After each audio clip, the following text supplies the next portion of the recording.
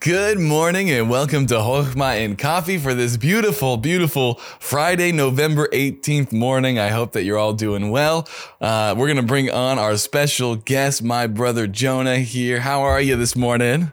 Doing good. Doing good. Good. This was the first morning I had to scrape my windows or whatever you call it because I haven't had to do that yet. But I got up and I was like, oh man, it's frosted clean over. But we had those the gloved scrapers so you don't get freezing while you're out there. That's the way to go. Yes. So, well, I'm glad that you're able to get up this early.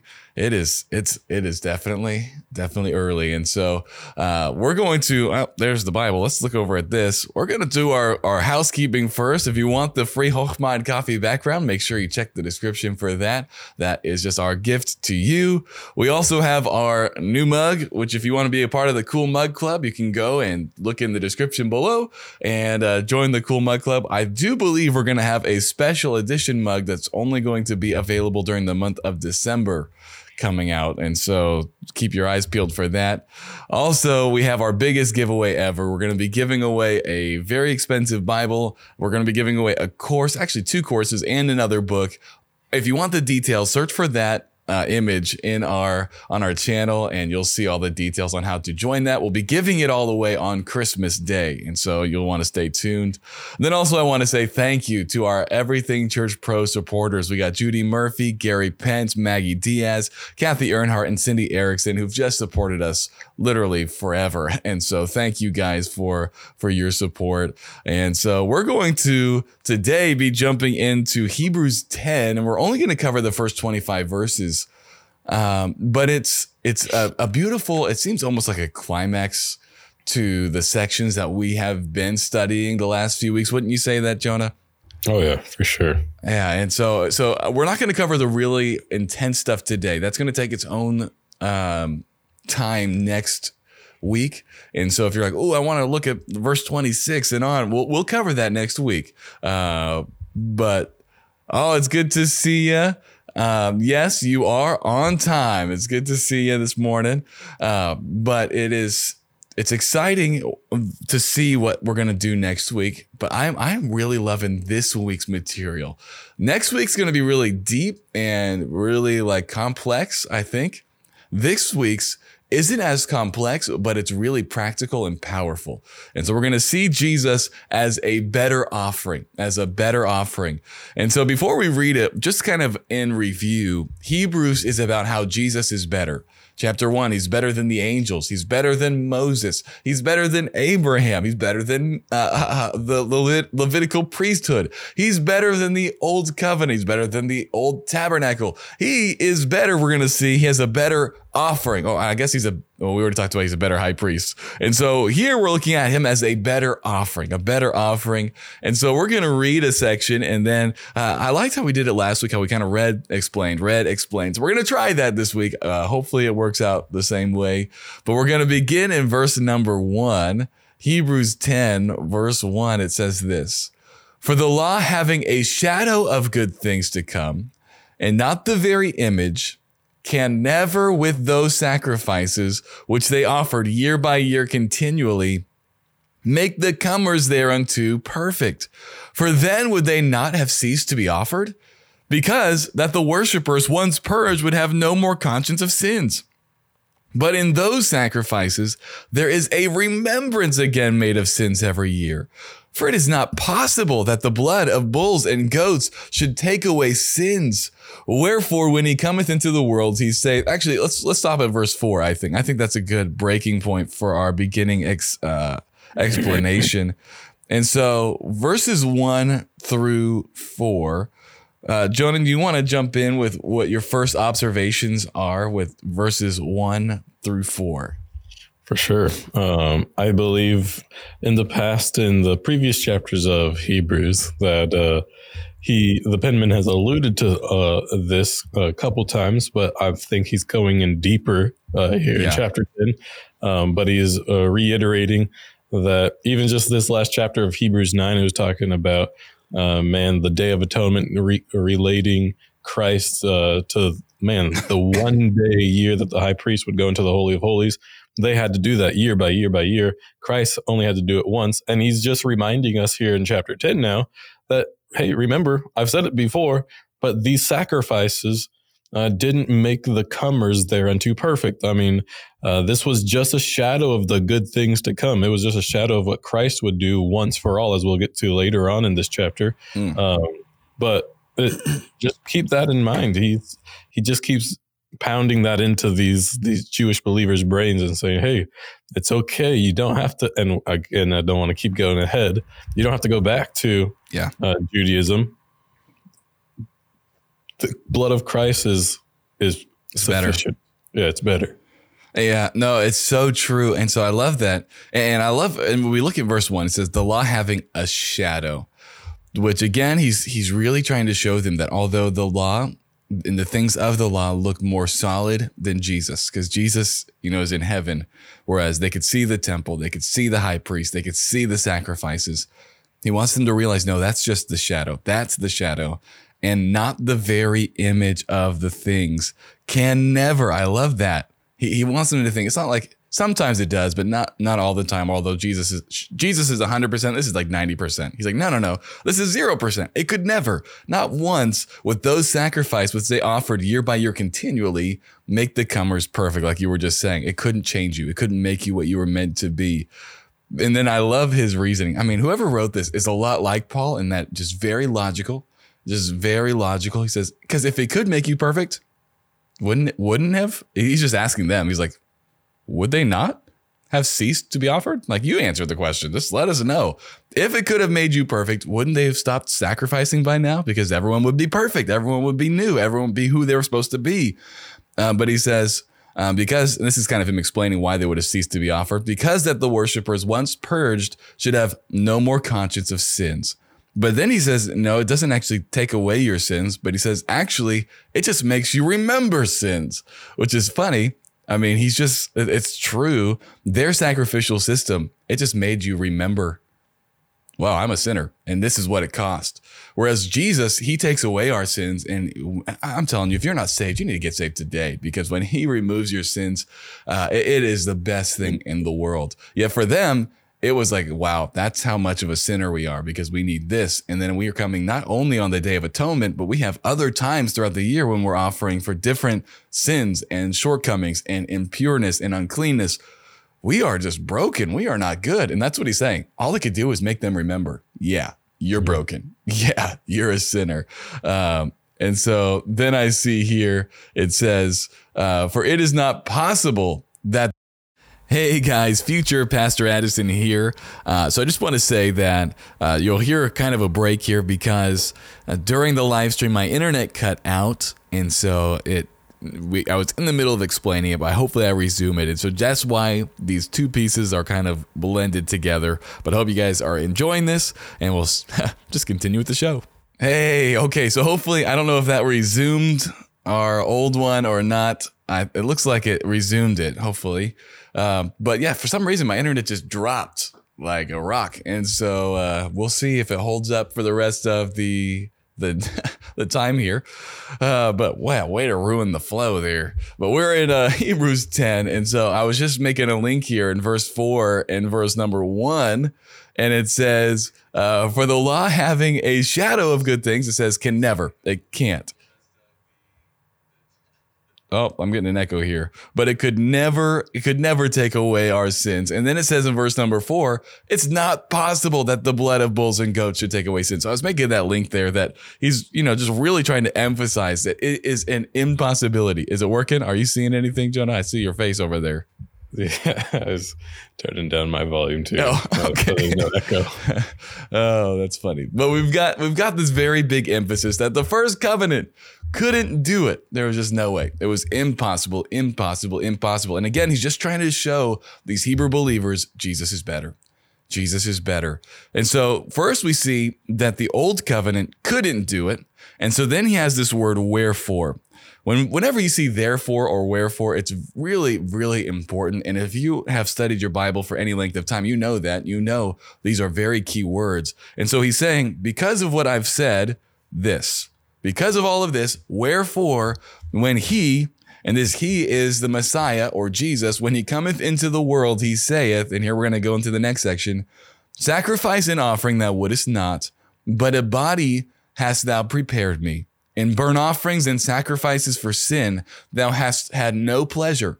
Then said I, lo, I come in the volume of the book. It is written of me to do thy will, O God, above. When he said sacrifices and offerings and burnt offerings and offerings for sin, thou wouldest not, neither hadst pleasure therein, which are offered by the law. Then said he, lo, I come to do thy will. He taketh away the first, that he may establish the second.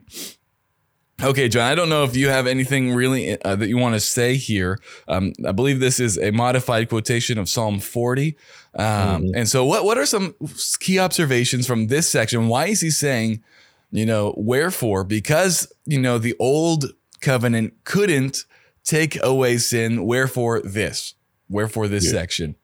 Yeah, it definitely is showing that the blood of bulls and goats couldn't take away sins, but pretty much because of that, I prepared a Messiah. I've prepared a body that hast thou prepared me.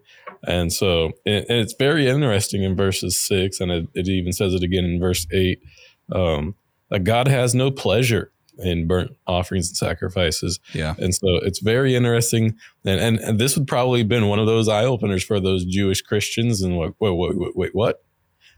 He doesn't have any pleasure? Then why have we been doing them? Yeah. Oh, well, again, the penman saying, I've been talking about this. It's just been a shadow. It's not that God just loves you being that glorified butcher.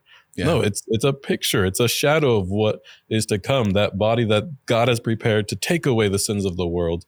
And so I'm pretty sure when this letter first went out to these Hebrew Christians, they're like, he doesn't have pleasure? What in the world? This guy has gone nuts. Which is really interesting. I mean, because he's really taking them back to their own law and showing them, guys, I'm not making this up. Look in the law. I mean, Psalm 40 was showing you that it's not sacrifices and burnt offerings that he had pleasure in. That's not what it was.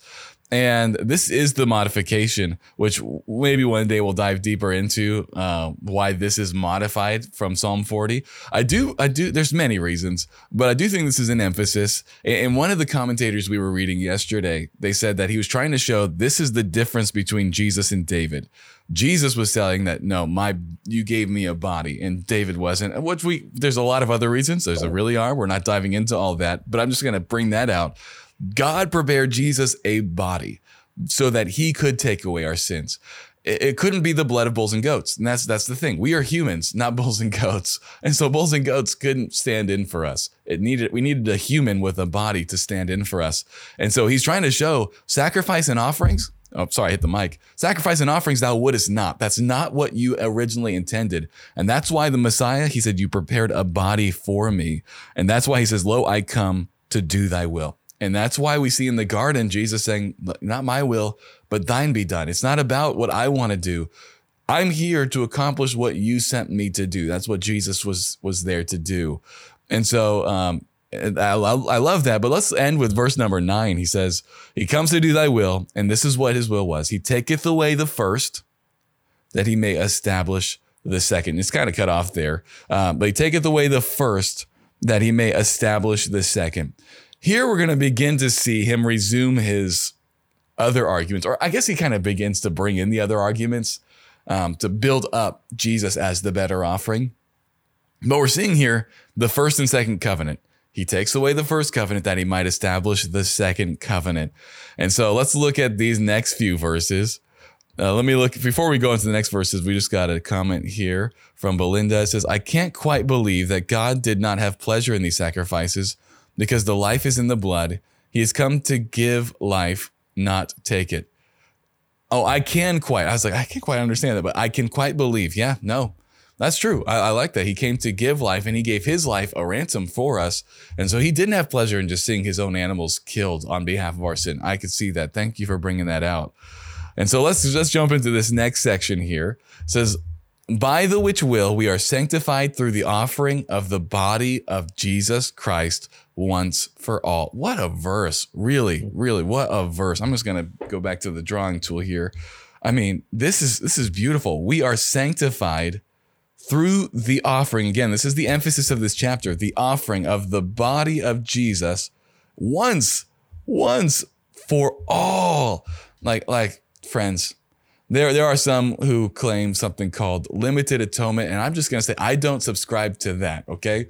And a lot of times if you say that, people will say, well, you're either a Calvinist or you're an Arminian, which maybe one day, Jonah, you and I will have a discussion on Calvinism, Arminianism, and where we are. But the truth is, I'm neither. I'm not a Calvinist and I'm not an Arminian. I just try to stick right to what the Bible says. And so I don't subscribe to either of those, but I definitely don't subscribe to Jesus only dying for a certain amount, because I believe the Bible's very clear. It just says he died for everybody. And here it's very clear. It's once for all. It's once for all. And every priest, it says, standeth daily ministering and offering oftentimes the same sacrifices, which can never take away sins. But this man, after he had offered one sacrifice for sins forever, sat down on the right hand of God, from henceforth expecting till his enemies be made his footstool. For by one offering he hath perfected forever them that are sanctified, whereof the Holy Ghost is a witness unto us. For after that he had said before, this is the covenant that I will make with them after those days. I will put my laws into their hearts, and into their minds will I write them, and their sins and iniquities will I remember no more. And then he summarizes it here. Now where remission of these is, there is no more offering for sin. Okay, so this is a beautiful section where he brings back in an argument from Jeremiah that we've already covered. And so Jonah, before I jump into it, look at this and kind of help us through this section here, verses 10 all the way to verse 18. What are some, just kind of walk through the flow of thought with us, I guess, and pull out some juicy nuggets for us. Yeah, I'm not a grammar or a literature nerd by any means. I'm the math guy. I love math, and I could never really stand grammar or literature. However, I do see some parallelism just in this chapter. Verse 1, it started with, hey, those sacrifices couldn't make the comers thereunto perfect. But we see in this passage right here, a few verses later, he is saying in verse 14, for by one offering he hath perfected forever them that are sanctified. And who are sanctified? We read that in verse 10, by which we all are sanctified through the offering of the body of Jesus Christ once for all. And so he says the old sacrifices couldn't make anyone perfect, but the sacrifice of the body of Jesus Christ made everyone who believes in Christ perfect. So, okay, so let's dive into that. Let's dive into that. So perfect. What do you mean by perfect? Does that mean that we're sinless and we'll never mess up again?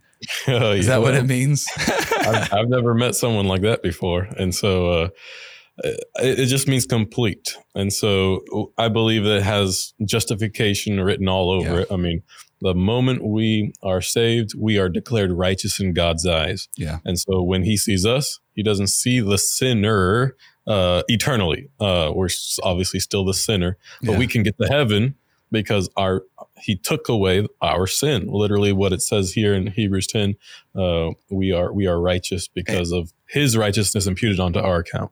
And I think that's 100% right. And perfected, I believe that this does talk about our security, because it's not saying that we will never sin again and we'll never need, 1 John 1:9 confession. There are some people who even say we shouldn't ever confess again, which I don't agree with. But perfected forever.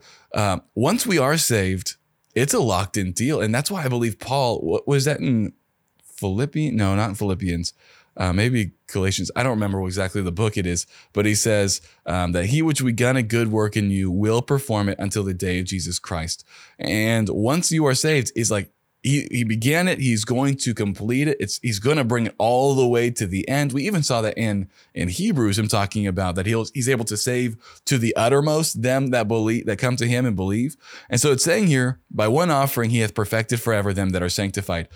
When we trust in Jesus, the destination is already secure. Like another word it uses is predestined. When you are saved, there is a predetermined destination of being like Jesus. It's just going to happen. And so I think, yes, justification, but I think it's also just wrapping in our full salvation here. Justification, sanctification, it even says them that are sanctified, and glorification. It's saying it was just one offering that accomplished all of that. All of that. Yeah. We are completely saved and will be completely saved throughout time. But what do you think about that? I think that's 100% correct. And I think you even mentioned when we were talking yesterday, just the idea of perfection and the eternal security portion of once saved, always saved. If something is perfect, especially if something is complete, there is no need for anything else. Yeah. And so how can you be perfect, but then not be perfect? Well, then you weren't ever complete. Perfect. Yeah. And so if you're not complete, then this verse is false. And so once you're perfect and you're now one day not perfect, well, then you were probably never perfect to begin with, because that goes 100%. against the idea. And so, which is funny. I think it's Colossians that talks about we are complete in him. You know, and I think it's kind of a similar word. I don't know if it's the same word. I didn't have time to look at that. The verse just came to mind. We, once we are saved, are complete, not in ourselves, but in him. We are perfected. We are complete. He makes up all that we lack, and we lack a lot. So I love that. Once you're saved, you are completed. And it's forever, like it is locked in. But that doesn't mean we'll never mess up. No, it's that salvation is a progressive sanctification. We're saved, justified immediately, but we are progressively made more and more like Jesus until we are adopted completely. The adoption of our body, as it talks about in Romans. And so I like that. We kind of went a long time into verse number 14. I paused us there, but let's look at verses 15 and on. And it's interesting. He brings us back to the covenant that we talked about earlier. He says the Holy Ghost is a witness also right here. I love that.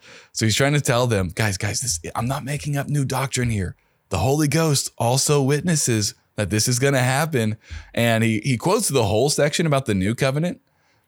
And maybe that, I don't know, this is just my opinion. Maybe he's doing that just to kind of bring them back to the entire passage, because maybe it would have been hard for him just to quote the very, verse 17 and then be like, where is he pulling that from? But maybe he does 15 through 17 to kind of bring them back into the Jeremiah conversation. But I really believe the emphasis of this quotation, 15 through 17, is verse 17. And the reason I believe that is because that's where he brings his application from. Would that be fair?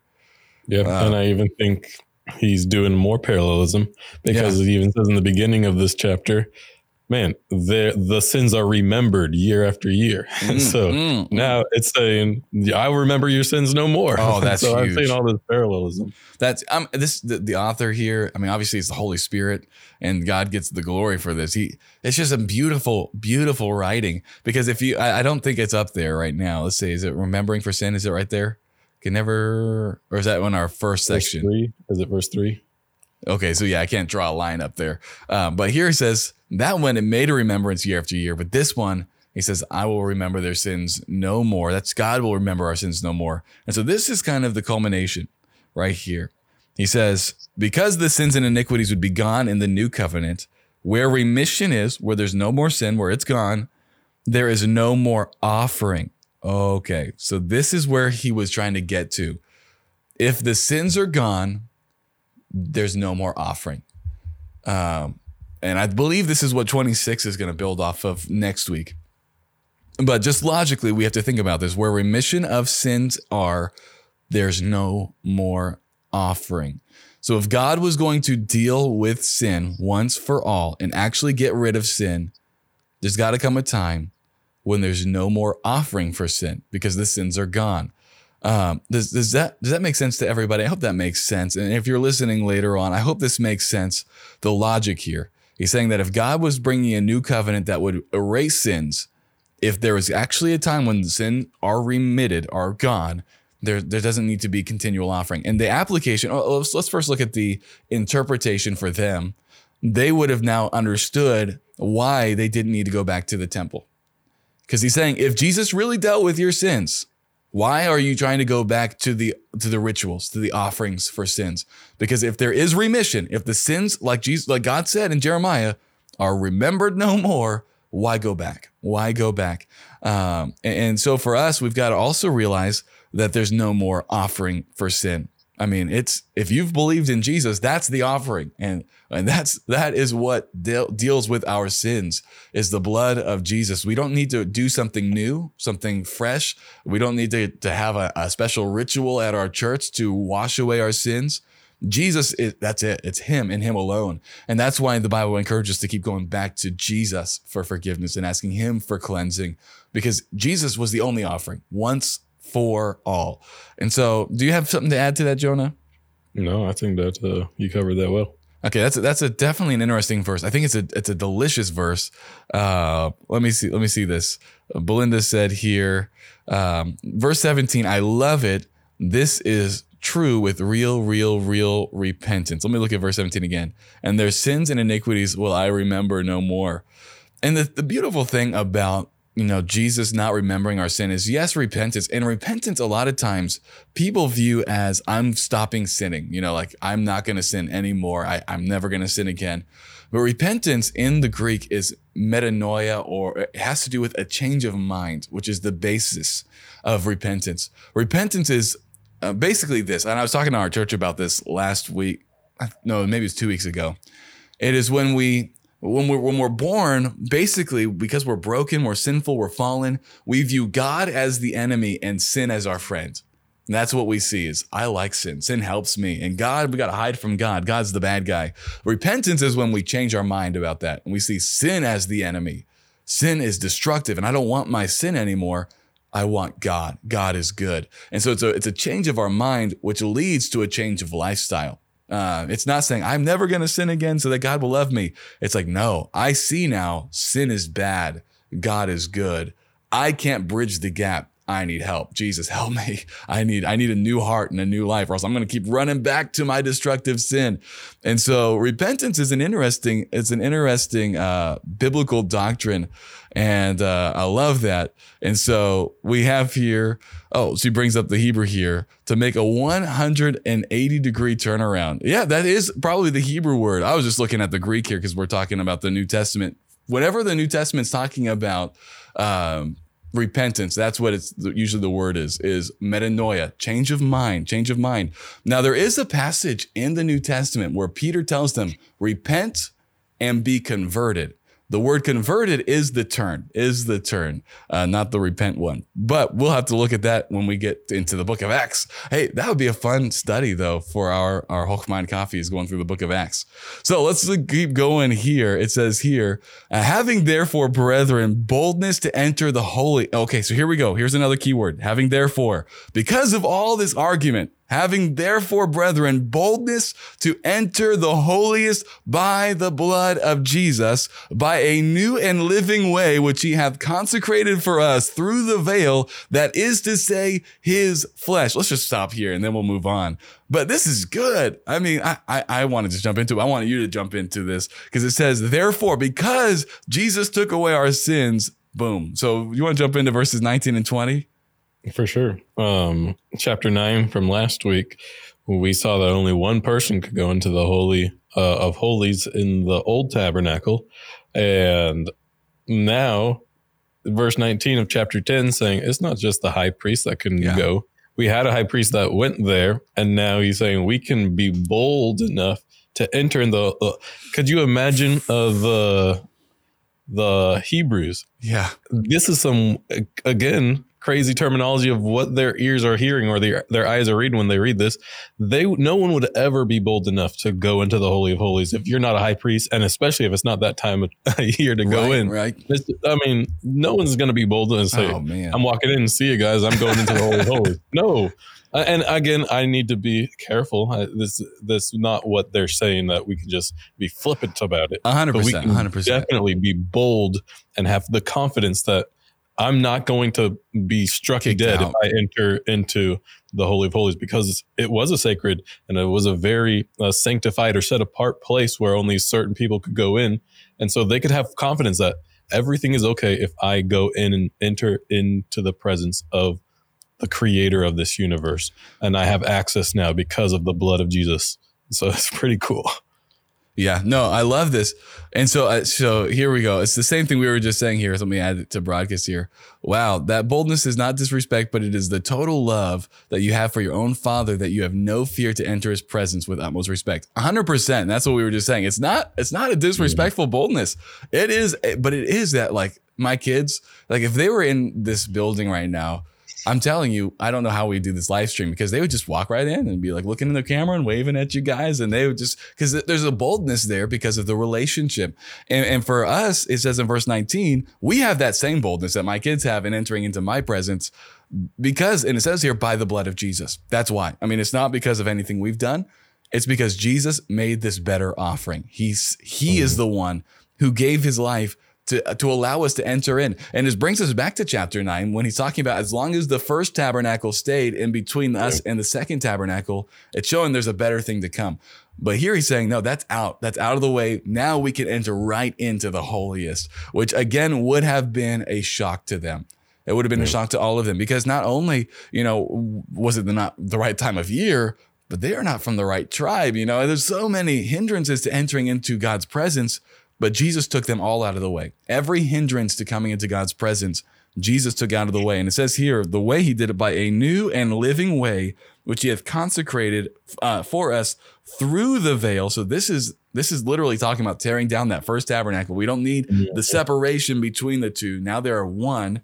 That is to say, his flesh, which is a type. The veil is a type of his flesh, which, again, I learned this in Bible college. So you need to fact check me, okay? So I'm gonna put this out there. But please fact check me. This is something from my memory from years ago, was that the veil was two different colors that were intimately woven together. One color signifying Jesus' deity, the other his humanity. And they were so woven together that you couldn't tell the difference. They were so united, showing Jesus' deity and humanity. And then we see there that ripping of the veil, his flesh, in his incarnation, is showing that he died. His flesh was ripped so that we could come into the holiest of all. And so you'd have to fact check all of that. But I do believe the veil is a signifying of his flesh. And that's what it's saying here, is the veil was Jesus's body, which was broken for us so that we might come into the holiest of all. All right, so we have this. Let's look at verses 21 and on. Verses 21, we're going to go 21 to 25, and that will be where we'll end today. But it says, having an high priest over the house of God, and this is where it gets really practical. So let's just bring up the drawing tools again. Let us draw near with a true heart in full assurance of faith, having our hearts sprinkled, another Old Testament term, but now brought into the New Testament. It's sprinkled from an evil conscience, and our bodies washed with pure water. Let us hold fast the profession of our faith. Actually, before we go to the really practical 3 verses here, let's just talk about 21 and 22. As you're reading this, Jonah, how does this, the connection between the old covenant and the new covenant, how does this kind of play in your mind? What is he trying to bring out in their minds and should bring out in our minds? Verses 21 about the high priest, and 22 about the sprinkling and the washing. What comes into your mind? Yeah, it seems like the penman is literally coming to, I think you even mentioned it at the beginning of the hour, a climax. We've already gone through 10 chapters of him explaining how Jesus is better. And in verse 21, he's saying, okay, after all these arguments, after me explaining what the Old Testament was all about, and showing you how Christ is all better, we have that high priest over the house of God, and you can now draw near with a true heart and full assurance of faith. He's pretty much now putting it in their court. Can you just rest that you don't have to go back into the works kind of, the blood of goats? It was just a shadow. It's not going to make you perfect. It's not going to save you. It's not. Can you just rest in the fact that Christ has paid it all? Can you have that full assurance of faith? I know that you guys have started this journey, and I'm just trying to get you to not have any reservations anymore. Just rest. And it would be hard for them to do, but he's saying 10 chapters, and I know there wasn't chapters there, but this long, they've been reading quite a bit up to this point. Yeah. He says, can you have that full assurance now? Can you just put this behind you? You don't ever have to be tempted to go back anymore. Yeah, I agree. And I love how he brings in the ritual that they would have understood, the sprinkling, the same way that the priest would have been sprinkling in the tabernacle on the Day of Atonement and everything. He says, guys, our hearts are now sprinkled. It's not the things inside the physical tabernacle, but our hearts are sprinkled from an evil conscience, and our bodies are washed with pure water. And I believe that the high priest had to wash himself in the laver before he went into the presence of God. And he's saying, guys, the same way that he had to be clean so he could go in, you're already cleaned by Jesus and by the pure water. And because we are now clean, we can now have full assurance of faith that we can enter in. We can draw near. We can draw near to God, into the presence. Basically, he's trying to show them with their own language, everything that had to be done for you to enter the Holy of Holies, it's done. You can come in. You can come in. And so because of that, we get into the really practical 3 verses here. The first practical challenge is this: let us hold fast the profession of our faith without wavering. Without wavering, for he is faithful that promise. He is faithful that promise. So the first one is this. Basically, he's saying, don't go back. He's saying, guys, hold fast. Don't go back. I mean, I've taken these last for us 10 chapters to show you Jesus is better. Jesus is all you need. He's better. He's better. So because of that, hold fast. Stay with Jesus and do it without wavering, guys. Like gird up yourselves. Be strong. Realize you're standing on the truth. And this is why you can know you're standing on the truth. For he, a lot of times in our Western culture, we like to go back to like facts and figures. But it looks like in the Bible, oftentimes it doesn't go back to facts and figures. It just goes back to him. And he just says, just look at him. He's faithful. The way you can stay faithful without wavering is realizing he is faithful. Like you can trust Jesus. Just look at his life. He is faithful, that promise. Jesus is faithful. God is faithful. And so it says, then let us, this is the second one. And before I go to the second one, is there anything you want to say about the hold fast section, Jonah? No, I think you covered it. We are just in personal application. We ought to hold fast the profession of our faith without wavering. Yeah. And so there might be things pulling us in all these different directions that might seem good, that we are tempted to go back to. Yeah. But we ought to just hold fast, just like they might, their application, the interpretation of this, they might have been tempted to go back to Judaism. Yeah. We have our own things that we might be tempted to go back to, but he says, no, just stand fast. You know that that's he's so faithful. Good. And so. No, that's so good. And so, friend, if there is something you're tempted to leave Jesus for, this promise or this exhortation is for you. We see over and over again, let us, friend, let us. And I'm just saying, if you're tempted to go back to agnosticism, or maybe you're saved out of a different faith and you're tempted to go back because of family pressures, friend, hold fast. Hold fast because he is faithful.